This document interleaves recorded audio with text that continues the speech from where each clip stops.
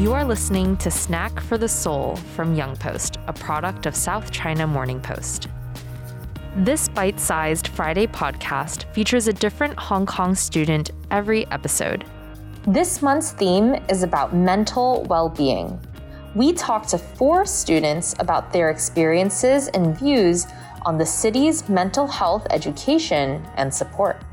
We encourage you to give your eyes a break from the screens for a few minutes and tune in to hear the stories, reflections, and opinions of our hosts.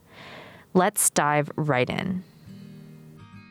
Hello everyone, this is Anson, a primary 6 pupil from Holy Angels Canossian School. Time flies. The new semester started over a month ago, which means our honeymoon phase of school is nearly over. In October, my schedule will be crammed with homework, dictations, and quizzes. It will be a stressful year ahead full of challenges, because I have to prepare for my exams. For me, it is important to maintain mental well-being. Oftentimes, I want to share my feelings and thoughts with my classmates and besties at school. However, it is not as easy as you might think. Under the current social distancing rules at school, I have struggled with emotional problems as I try to make new friends while also keeping up with old ones. An SCMP story from October 5th talked about how students' mental well-being has been negatively affected by social distancing rules during mealtimes at school. Students have to remain in their seats with petitions at break times, and they have less time to talk to each other during recess.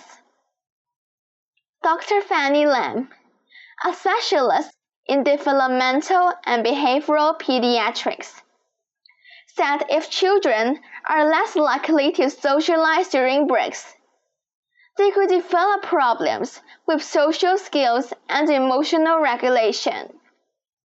From my point of view, there is not enough time for us to develop mental well-being and seek peer support in school. Before the pandemic, I would go down to the playground and hang out with my classmates freely during recess, playing jump rope or group games.